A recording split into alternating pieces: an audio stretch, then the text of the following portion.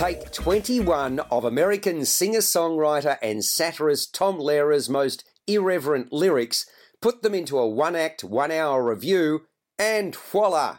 You have the makings of a delightful evening. So it is with Tomfoolery at Gasworks in Albert Park in Melbourne, part of the Melbourne Fringe Festival. Lehrer's turn of phrase is spectacular. His satire, witty, wicked and twisted.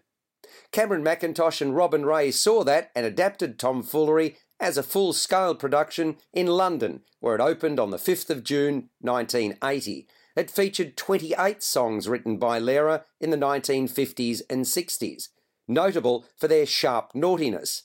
My favourite remains The Elements, with music by Sir Arthur Sullivan, which is not naughty but exceedingly clever.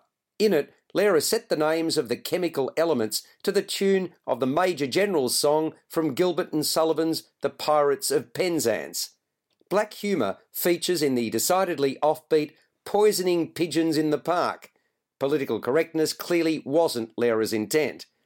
This cut-down version of the original show also features 5 songs that were banned from performance during Lehrer's 1960 Australian tour, which Lehrer later said was the highlight of his career.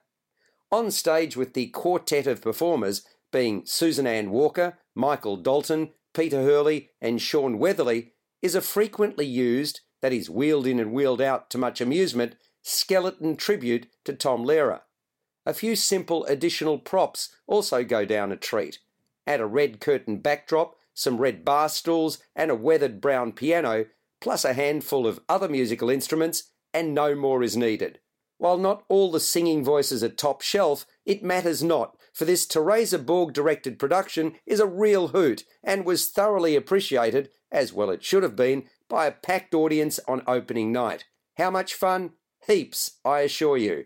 Tom Lehrer, still living into his 90s, take a bow. Tomfoolery is playing at Gasworks until the 22nd of September 2018. Subscribe to the full podcast at Audioboom, Stitcher and iTunes, or your favourite podcast distributor. This has been another quality podcast production from Bytes.com.